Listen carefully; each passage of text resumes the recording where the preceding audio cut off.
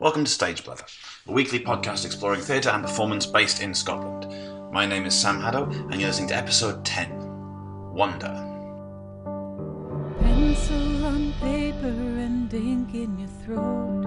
Why should the world give a damn what you wrote? You're one more broke poet who will never go far with a tuneless piano and a painted guitar.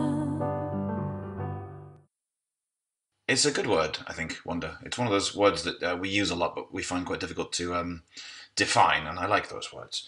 We've had a bleak few weeks, bleak few episodes as well, and I'm going to try and do a less bleak episode now. I'm not suggesting for a second that any of us should get over the recent catastrophes that have unfolded around us, or accept their consequences, but, and in fact, I'm not suggesting you do anything at all, of course. But I have to stop moping around, and unless I try to figure out what is good in the world as well as what is bad, then I'm basically no earthly use to anybody. So I'm going to try and do a more upbeat show and talk about wonder. And in fact, the idea for this episode came quite a while ago, in December 2015, when I went to see a show called White. Now, White is produced by the Scottish theatre company Catherine Wheel, and they've been touring this show since 2010. And according to their website, which I think is on, which I'll put a link to on Facebook, they've performed it 1,160 times so far. They're still on tour. They'll be performing the show in Musselburgh, Inverness and Dundee in Scotland, London in England and Montbéliard in France from October to December this year. So if you want to see it, then it is on tour. It is an unusual production because it is specifically designed for audiences between 2 and 4 years of age. So it's one of those ones that you can only really go and see if you've got a baby. The conceit for the show is quite simple. Two men, Cotton and Wrinkle, have a kind of father-son relationship. They live in a world that is entirely, unremittingly white. They eat and drink white food, they wear white lederhosen, they wear white knitted hats, they catch white eggs that fall from the sky, which they put into these wonderful eccentric little egg houses that are all over the stage. They don't say much beyond the word white. Any colour that appears in their world is immediately thrown away. And one day a red egg appears, and despite Cotton's command to bin it, Wrinkle secretly keeps the egg and gives it a home in one of these little egg houses. And the egg houses are all over the stage, and they're in these kind of spindly stalks. Overnight, the red egg influences a multitude of hidden spaces on the stage, and when they wake up the next morning, they suddenly discover that there's colour everywhere, but it's kind of hidden in different places. And then they have this kind of wonderful physical theatre comedy type thing where they each try to hide the fact that colour keeps appearing from each other. Eventually, they can't hide the fact that colour has appeared, and they both discover, to their surprise, that each one loves colour, but couldn't find a way of telling the other one that they loved colour, and so they embrace colour. And then at the end of the show, there's this big confetti cannon, just sprinkles confetti everywhere, which my 1-year-old at the time son adored, and of course set about trying to eat as much confetti as he could find. Now, from that little description, I could obviously go on about difference and the importance of generating enthusiasm for difference in children, which I think is one of the key points of the show. And of course, given events of recent weeks, this is a very important discussion. But to be honest, that seems quite straightforward. And what I want to talk about is a little bit more difficult, because I want to talk about the sense of wonder that powers the show, and that has made it such a success. Because if it was just a show about difference and colour, then I don't think it'd be sufficient to drive it through over 1,000 productions. There has to be something else to it, which is making it so repeatedly popular with audiences. And actually, theatre for babies is not a very well respected or supported genre, and finding funding and finding advertising for this kind of theatre is very difficult. And also, I think it should be pointed out that theatre for babies, theatre for children generally, is often seen as a kind of softer option, not quite as important as adult theatre. But actually, children and babies are some of the toughest audiences ever. I once went with a group of students who were performing a piece of theatre for under 5-year-olds. They took it to a nursery in Cornwall, and there was a kid in the front row. After about 2 or 3 minutes, this kid turned 180 degrees round and faced the back wall and refused to face the stage for the rest of the show. Just sat there with their arms folded, definition of a tough crowd. But if you can capture that audience, as the playwright Edward Bond says, they will show you more attention and they will absorb more of your production than almost any adult audience you could ever care to mention. If you can get them, then kids are a brilliant audience. If you can't get them, then they are an absolute nightmare. And what I think that I saw in this production of White, and what I saw reflected in the way that my son responded to this production, and the other babies around him, was a particular quality of wonder. Now, I want to talk about this topic, and I want to try and define it for several reasons. One is because there is something about wonder in a live performance that you can't find anywhere else. Film, books, photography, fine art, they all have their own different qualities of wonder, but there is something that live performance can do that no other method of artistic production is able to touch. It's why, despite the rain and the extortionate costs and so on, that about 150,000 people or more every year go to Glastonbury. There's something irreplaceable about the sensation of being there. Another reason is one that my mother is fond of using to defend the importance of imagination and fantasy in primary years education. It shouldn't need defending, but in the current climate it does. And I'm paraphrasing, but she says something like, children have too much reality in their lives and they need something more to remind them that they're children. My own opinion is that doesn't stop when you reach adulthood, and in fact, the need probably increases. That we have too much reality in our everyday lives and that we need something more to remind us of our own, humanity, personhood. And I refer you back to the episode on storytelling, where I whittled on about how sad it was that we only tell stories to children, and actually adults need stories just as much, if not more so, than children do. Because an encounter with the fantastical, or with the imaginative, is something that stretches your understanding of the possibilities of life. It encourages new ways of thinking, new ways of understanding, and new ways of creating, and so on. I will repeat this later in the show, and I should say this now, but what I'm describing here is in fact, it's the complete opposite of what I described last week in terms of our new post-factual society. I talked about, fantasy and imagination. Well, certainly fantasy. But the notion of the post-factual society, that's a kind of fantastical that describes people who have closed themselves off from the world, rather than test the limits of the world.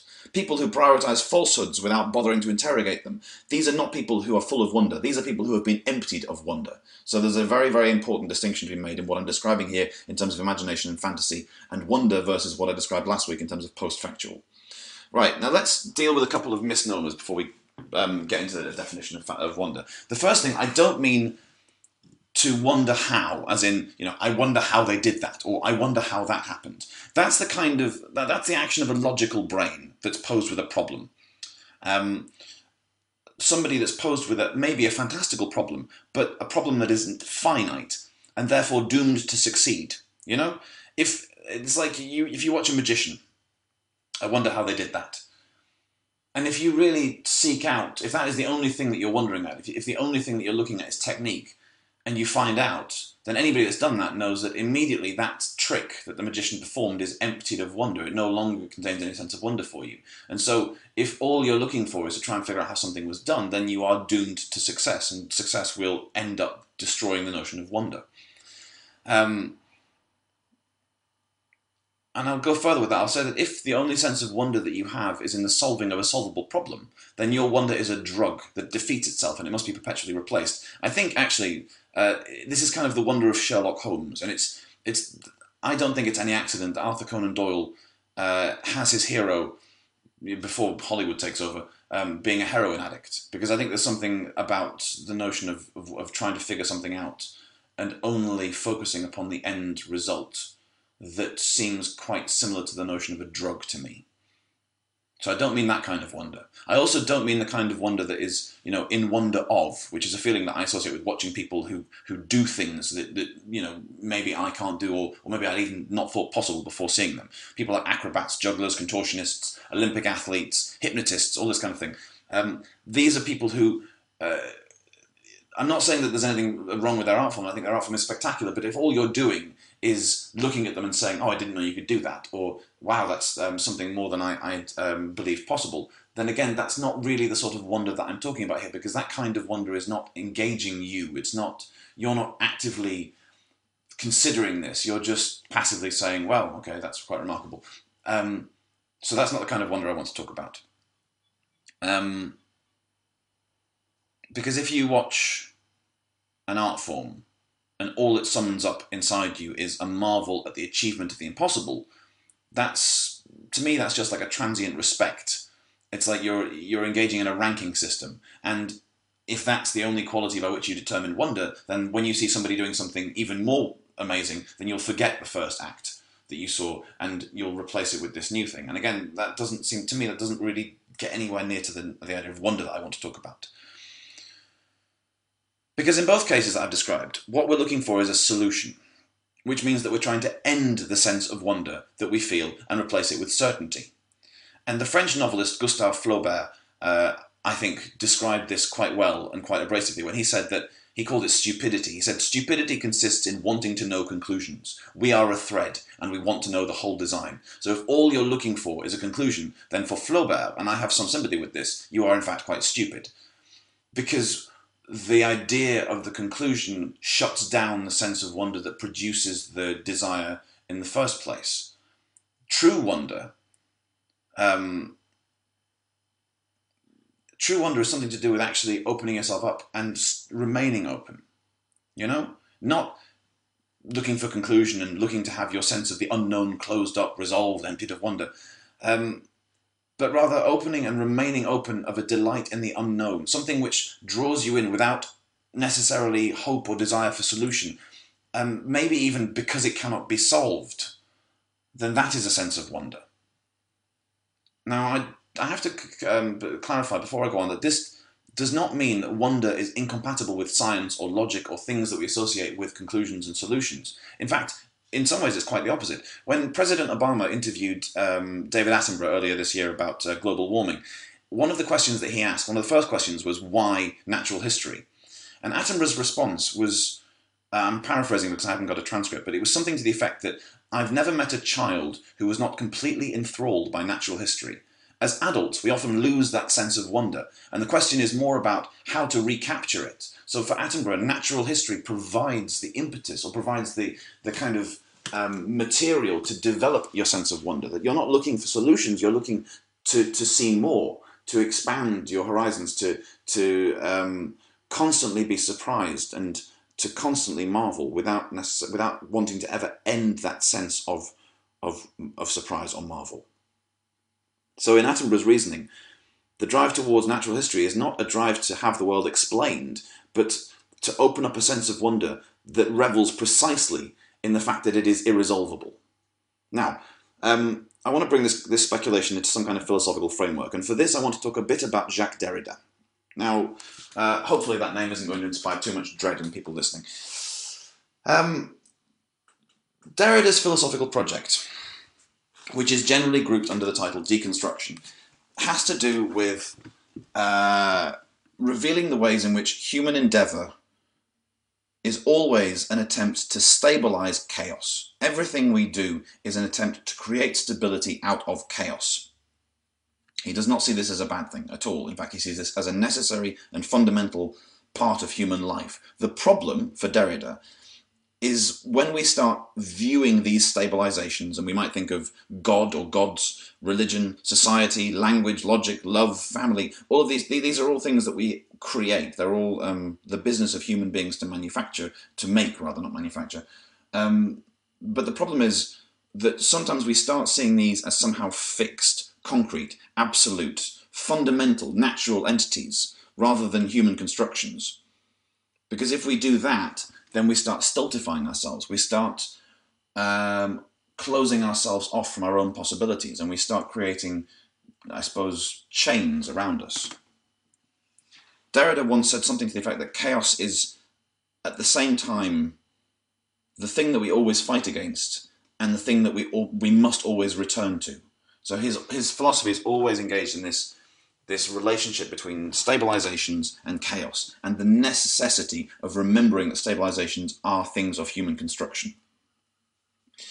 And Derrida is a great philosopher of wonder for this reason. Not only does his particular brand of philosophy demand the opening and remaining open of uncertainty, of possibility, of amazement, but he himself also, in the way that he writes, he demonstrates this kind of childish fascination with the unknown, this sense of wonder at the infinite possibility of everything. he's a controversial figure, it must be said. I mean, for one thing, denying the existence of the absolute, of stability, basically flies in the face of a lot of Western European and North American thought. And also, I mean, it really has to be admitted that his writing can be incredibly difficult to get a handle on. Michel Foucault once accused him of terroristic practices of writing, which is kind of good. I quite like that. And I can see where he's coming from, because sometimes you pick up a book by Derrida and he gets so excited by everything that he's describing that he just goes off on like 50 different tangents in the same paragraph. And it's quite difficult to keep a hold of him. He also refuses to offer up a single unified meaning to anything, because that would be against his philosophy. So you can never read his books in one way. You can never talk about him in one way. There are always multiplicity of ways of talking about him. There's a Geoffrey Bennington, who I'll quote later on, who's a friend of Derrida's and a translator, and also has written about him quite a lot. Bennington was employed to write a biography of Derrida while Derrida was still alive.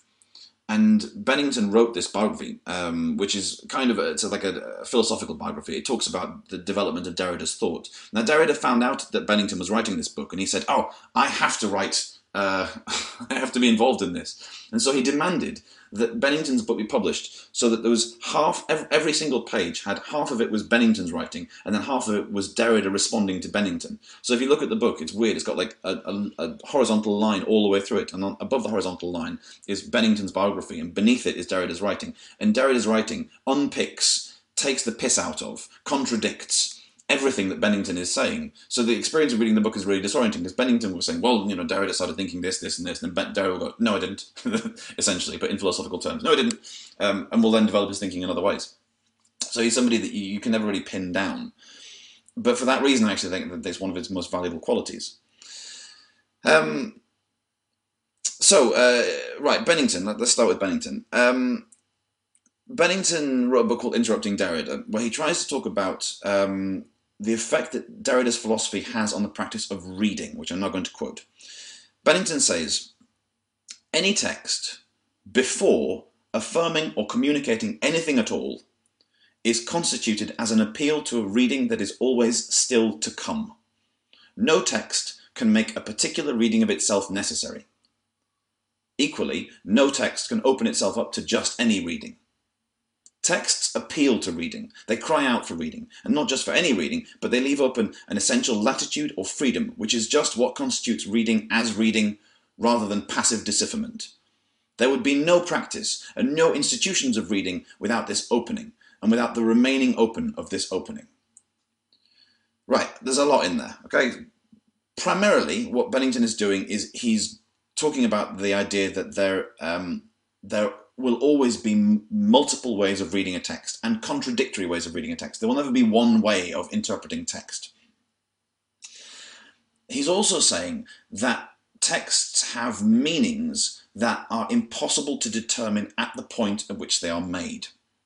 Now, a really kind of straightforward example of this is, I mentioned last week or 2 weeks ago, I think, the idea of the photograph of Jimmy Savile with his arms around a child. Now, at the point at which that photograph was taken, nobody could, well, not nobody, this is Operation Yewtree, the BBC. Did they know? Did they not know? Well, okay, we, the viewing public, could not have known that the implications of that photograph would have in 25 years' time, 30 years' time, or whatever, after the scandal had broken out, after the various abuses perpetuated by Jimmy Savile had been shown. But it was a meaning that was contained within the photograph. It's just it wasn't available to the spectator. So that's one example of a meaning that will be unveiled or will be made possible in the future. What about, have any of you have ever written a diary, and you come back to your diary 10 years later and you read the thing and you cringe, probably. But there's no way that when you're writing the diary, you could possibly have predicted the kind of reaction or response that your older self would have to that diary. It's an interesting example, actually. It's an interesting exercise. It did the time capsule thing. If you write a letter to yourself in the future. Stephen Fry did it once. I think he published the letter that he wrote a letter when he was 21, I think, and wrote it to himself when he was 40. And it begins, everything that I am now is my true self, and whatever I become from this point onwards will be a corruption of my essential essence. Or let's go back to photographs. If you think about, you look at a photograph now of a person, a loved one, who has since died. Now, the amount of meanings and emotions that will be bound up in that photograph will be huge, overwhelming, contradictory, and they will completely exceed the meaning of the photograph at the point at which it was taken. But here's the thing. For Derrida, those meanings were always latent within that photograph. even though they could not be seen at the point of production, they still existed as a potential within it. A photograph lasts, and if you don't burn it, or if it doesn't get destroyed in some way, then it will outlast certainly the moment in which it was taken, and potentially the lives of the people who are depicted. So when you take a photograph of somebody that you love, you are enshrining that image of them in a way that will outlast their own existence, and so therefore you are creating an image of them that will exist beyond their own death. Therefore, the implications, the meanings that that image will have once the person has died are present in the image even before the person themselves is dead. Now, Derrida calls this the pretentive function of a text. And what he means by this is, just as some texts can retain meaning from history, they can also predict meanings from the future. They contain possible meanings from the future. I hope that this is making some kind of sense. What I'm trying to get at here is an argument that is against solution, that is against answer, that is against fixed or determinate readings, that says that there are always other readings that are yet to come. So whatever you encounter now, it will be changed, it will be argued against, it might even be contradicted by whatever happens in the future. So there is no such thing as a singular and only meaning to a text. There are only multiple readings. That is not a bad thing. That is what we might call a democratizing of texts. And in order to avoid closing ourselves off to these readings, or what Flaubert calls the stupidity of seeking solutions, it is necessary that we retain and defend absolutely our sense of wonder, our sense of that which cannot be solved. So, this is just one tiny aspect of Derrida's philosophy, and I can't pretend to have examined it in any particular depth or with much skill. But what I'm trying to do in this very brief introduction is to find a philosophical framework for the idea of wonder, and to start thinking about the opening and remaining open of interpretation.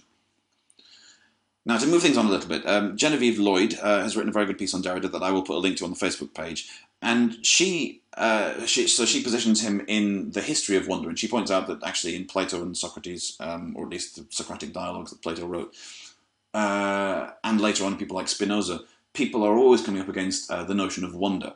And she locates her argument within a Greek term, which is aporia. I don't know how to pronounce it properly. It might be aporia, but I'll call it aporia now. So the aporia is a word that means impasse or barrier. And in philosophy, it is used to describe the stasis that is felt by a confused mind when it encounters a problem that it cannot solve. And it's a common word in European philosophy, and I presume it's probably quite a common experience for philosophers. But Derrida has typically got quite an unusual approach to the term aporia, which is where Lloyd kind of bases her argument. In a book called Memoirs for Paul de Man, he says, I believe that we would misunderstand the word aporia if we tried to hold it to its most literal meaning, an absence of path, a paralysis before roadblocks, the immobilization of thinking, the impossibility of advancing, a barrier blocking the future. On the contrary, it seems to me that the experience of the aporia gives or promises the thinking of the path, provokes the thinking of the very possibility of what still remains unthinkable or unthought, indeed impossible. The figures of rationality are profiled and outlined in the madness of the aporetic. So what he's talking about brings us back to the idea of chaos, I think.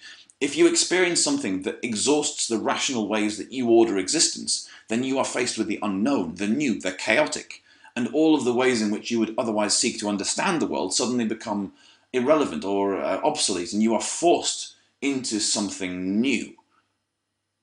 And this, again, I'll just repeat this is why I had such a problem with the term post-factual last week, because I think post-factual should refer to what Derrida is talking about. Post-factual should be when you have exhausted everything that you know, everything that has been written, that has been thought before you and around you, and you still cannot come up with a response to what is in front of you, then you are forced into a new way of thinking. That should be post-factual, right? That should be the definition of the term, not the opposite, which is what people are talking about in public discourses, where they say post-factual. What they mean is people haven't even bothered trying to experience the world, trying to come to terms with what has been researched, with what has been thought, with the idea of facts. They've just closed themselves off and accepted lies. That's not post-factual to me. That's stupidity. That's ignorance. That's prioritizing fabrications over the factual.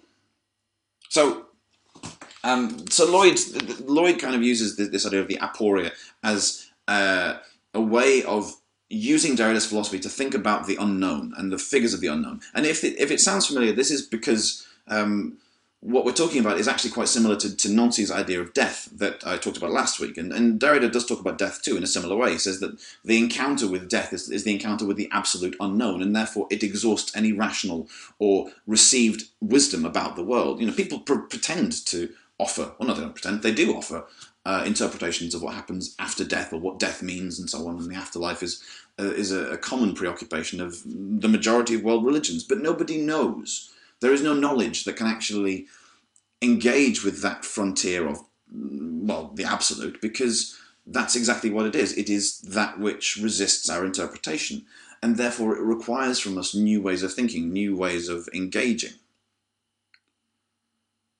So this is, for Lloyd, and I agree with this, why Derrida is an excellent philosopher of wonder, because he maintains the necessity of wonder as something which is what we are presented with when we encounter the unknown, the strange, the new. Now, to bring all this back to White, okay, to bring Derrida and deconstruction back into this theatre for babies, I found the production of White to be a production of absolute wonder, in the way that Derrida describes the term.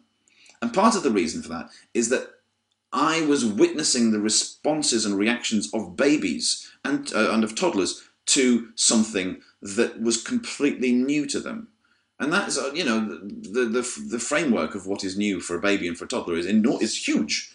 Much, much bigger than it is for adults, because they haven't yet, experienced a lot of the world, and they have certainly not yet developed critical frameworks and habits and so on that would help them to interpret the world. They're taking everything in. They can't even, filter stuff out in the way that we filter things out.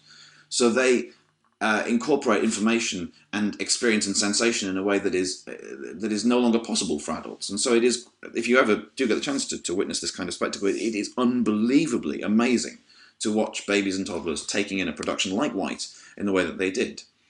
And it's particularly good given that White, that technically it was very clever because babies can't filter things out. They introduce colour gradually, and so therefore the babies have a chance to acclimatise to this environment in front of them, which is monochromatic, and then over time they get this visual difference that is introduced to them, and it works. It's a kind of magic to watch it. But there's more to it than that, I think. There's more to it than just the experience of watching babies having this unique sense of wonder. There is also, the production itself filled me with wonder. And that I find a little bit more difficult to explain, because obviously it's not designed for me, it's designed for babies. At a basic level, I think I found the manipulation of the scenography to be remarkable. I found this, I was confronted with the bizarre tyranny of a whitewashed world that was allergic to impurity. And then I witnessed the state of this colour, the status of colour, move from impurity and pollution to become something that was a celebration of difference. And the kind of the visual progression of that, of moving from something that is pollution to something that is valued, was quite profound on me. And of course, as I mentioned at the beginning, the political implications of this are enormously significant, as we live in a world right now which seems to fear and despise difference. And that is made even more profound by the fact that I'm watching all these babies and toddlers experience this production, and I'm thinking, well, how many of them are going to lose this sense of wonder, this celebration of difference as they get older? There's also, there was a reviewer, I forget who, but the reviewer wrote that White, rather than being, as it appears to be, the evacuation of colour, is in fact the blending of all colours together, like you get when you spin a colour wheel. It is, the reviewer wrote, nature's little joke, and this production lets us in on that joke. So there's something about the connection of people and nature, and about the idea of colours in nature, which also affected me. And this, I suppose, this is part of the problem when you talk about a sense of wonder, is that you lose the vocabulary by which you can ordinarily articulate things. I can't just describe it. I can't even really allude to it. I have to try to find a new way of engaging with it. And my way of engaging with it is to go to Derrida, is to do this, to develop a podcast episode and to talk to you about it. But that's my particular language. Anyway, I'm going to stop there with my sense of wonder. I think I've probably completely failed to come up with a working definition of wonder, but I think I was probably always going to completely fail to come up with a working definition of wonder. Because if I had come up with a working definition of wonder, it would have ceased to be wonder. So it was a doomed enterprise from the start, and I'm quite glad to have failed it. Anyway, I'm going to take my son to a children's storytelling show next week. So hopefully next week's show we'll continue this discussion of children's theatre. Probably in a different way, though. Thank you for bearing with me. I know it's been a very heavy session in terms of theory, but I hope that you got something out of it. If you did like it, please like us on various social medias and share us and so on, and on iTunes. Please check out State of the Theory podcast. The theme song is Polly Edwards' One More Broke Poet, who she can be reached at brokepoet.com is her website. My thanks to Kuldeep Panasar for all of his help. I should also say that I've edited this episode and last week's episode, so if the levels are all wrong, then it's, or it sounds dreadful, then it's my fault. It's my technical incompetence. Anyway, right. Have beautiful days. So fly on your back and go dream overseas. Find out you're not quite that easy to please. Be slave to the tracks, be king for a day. Do you realize kings do have a price they can't pay?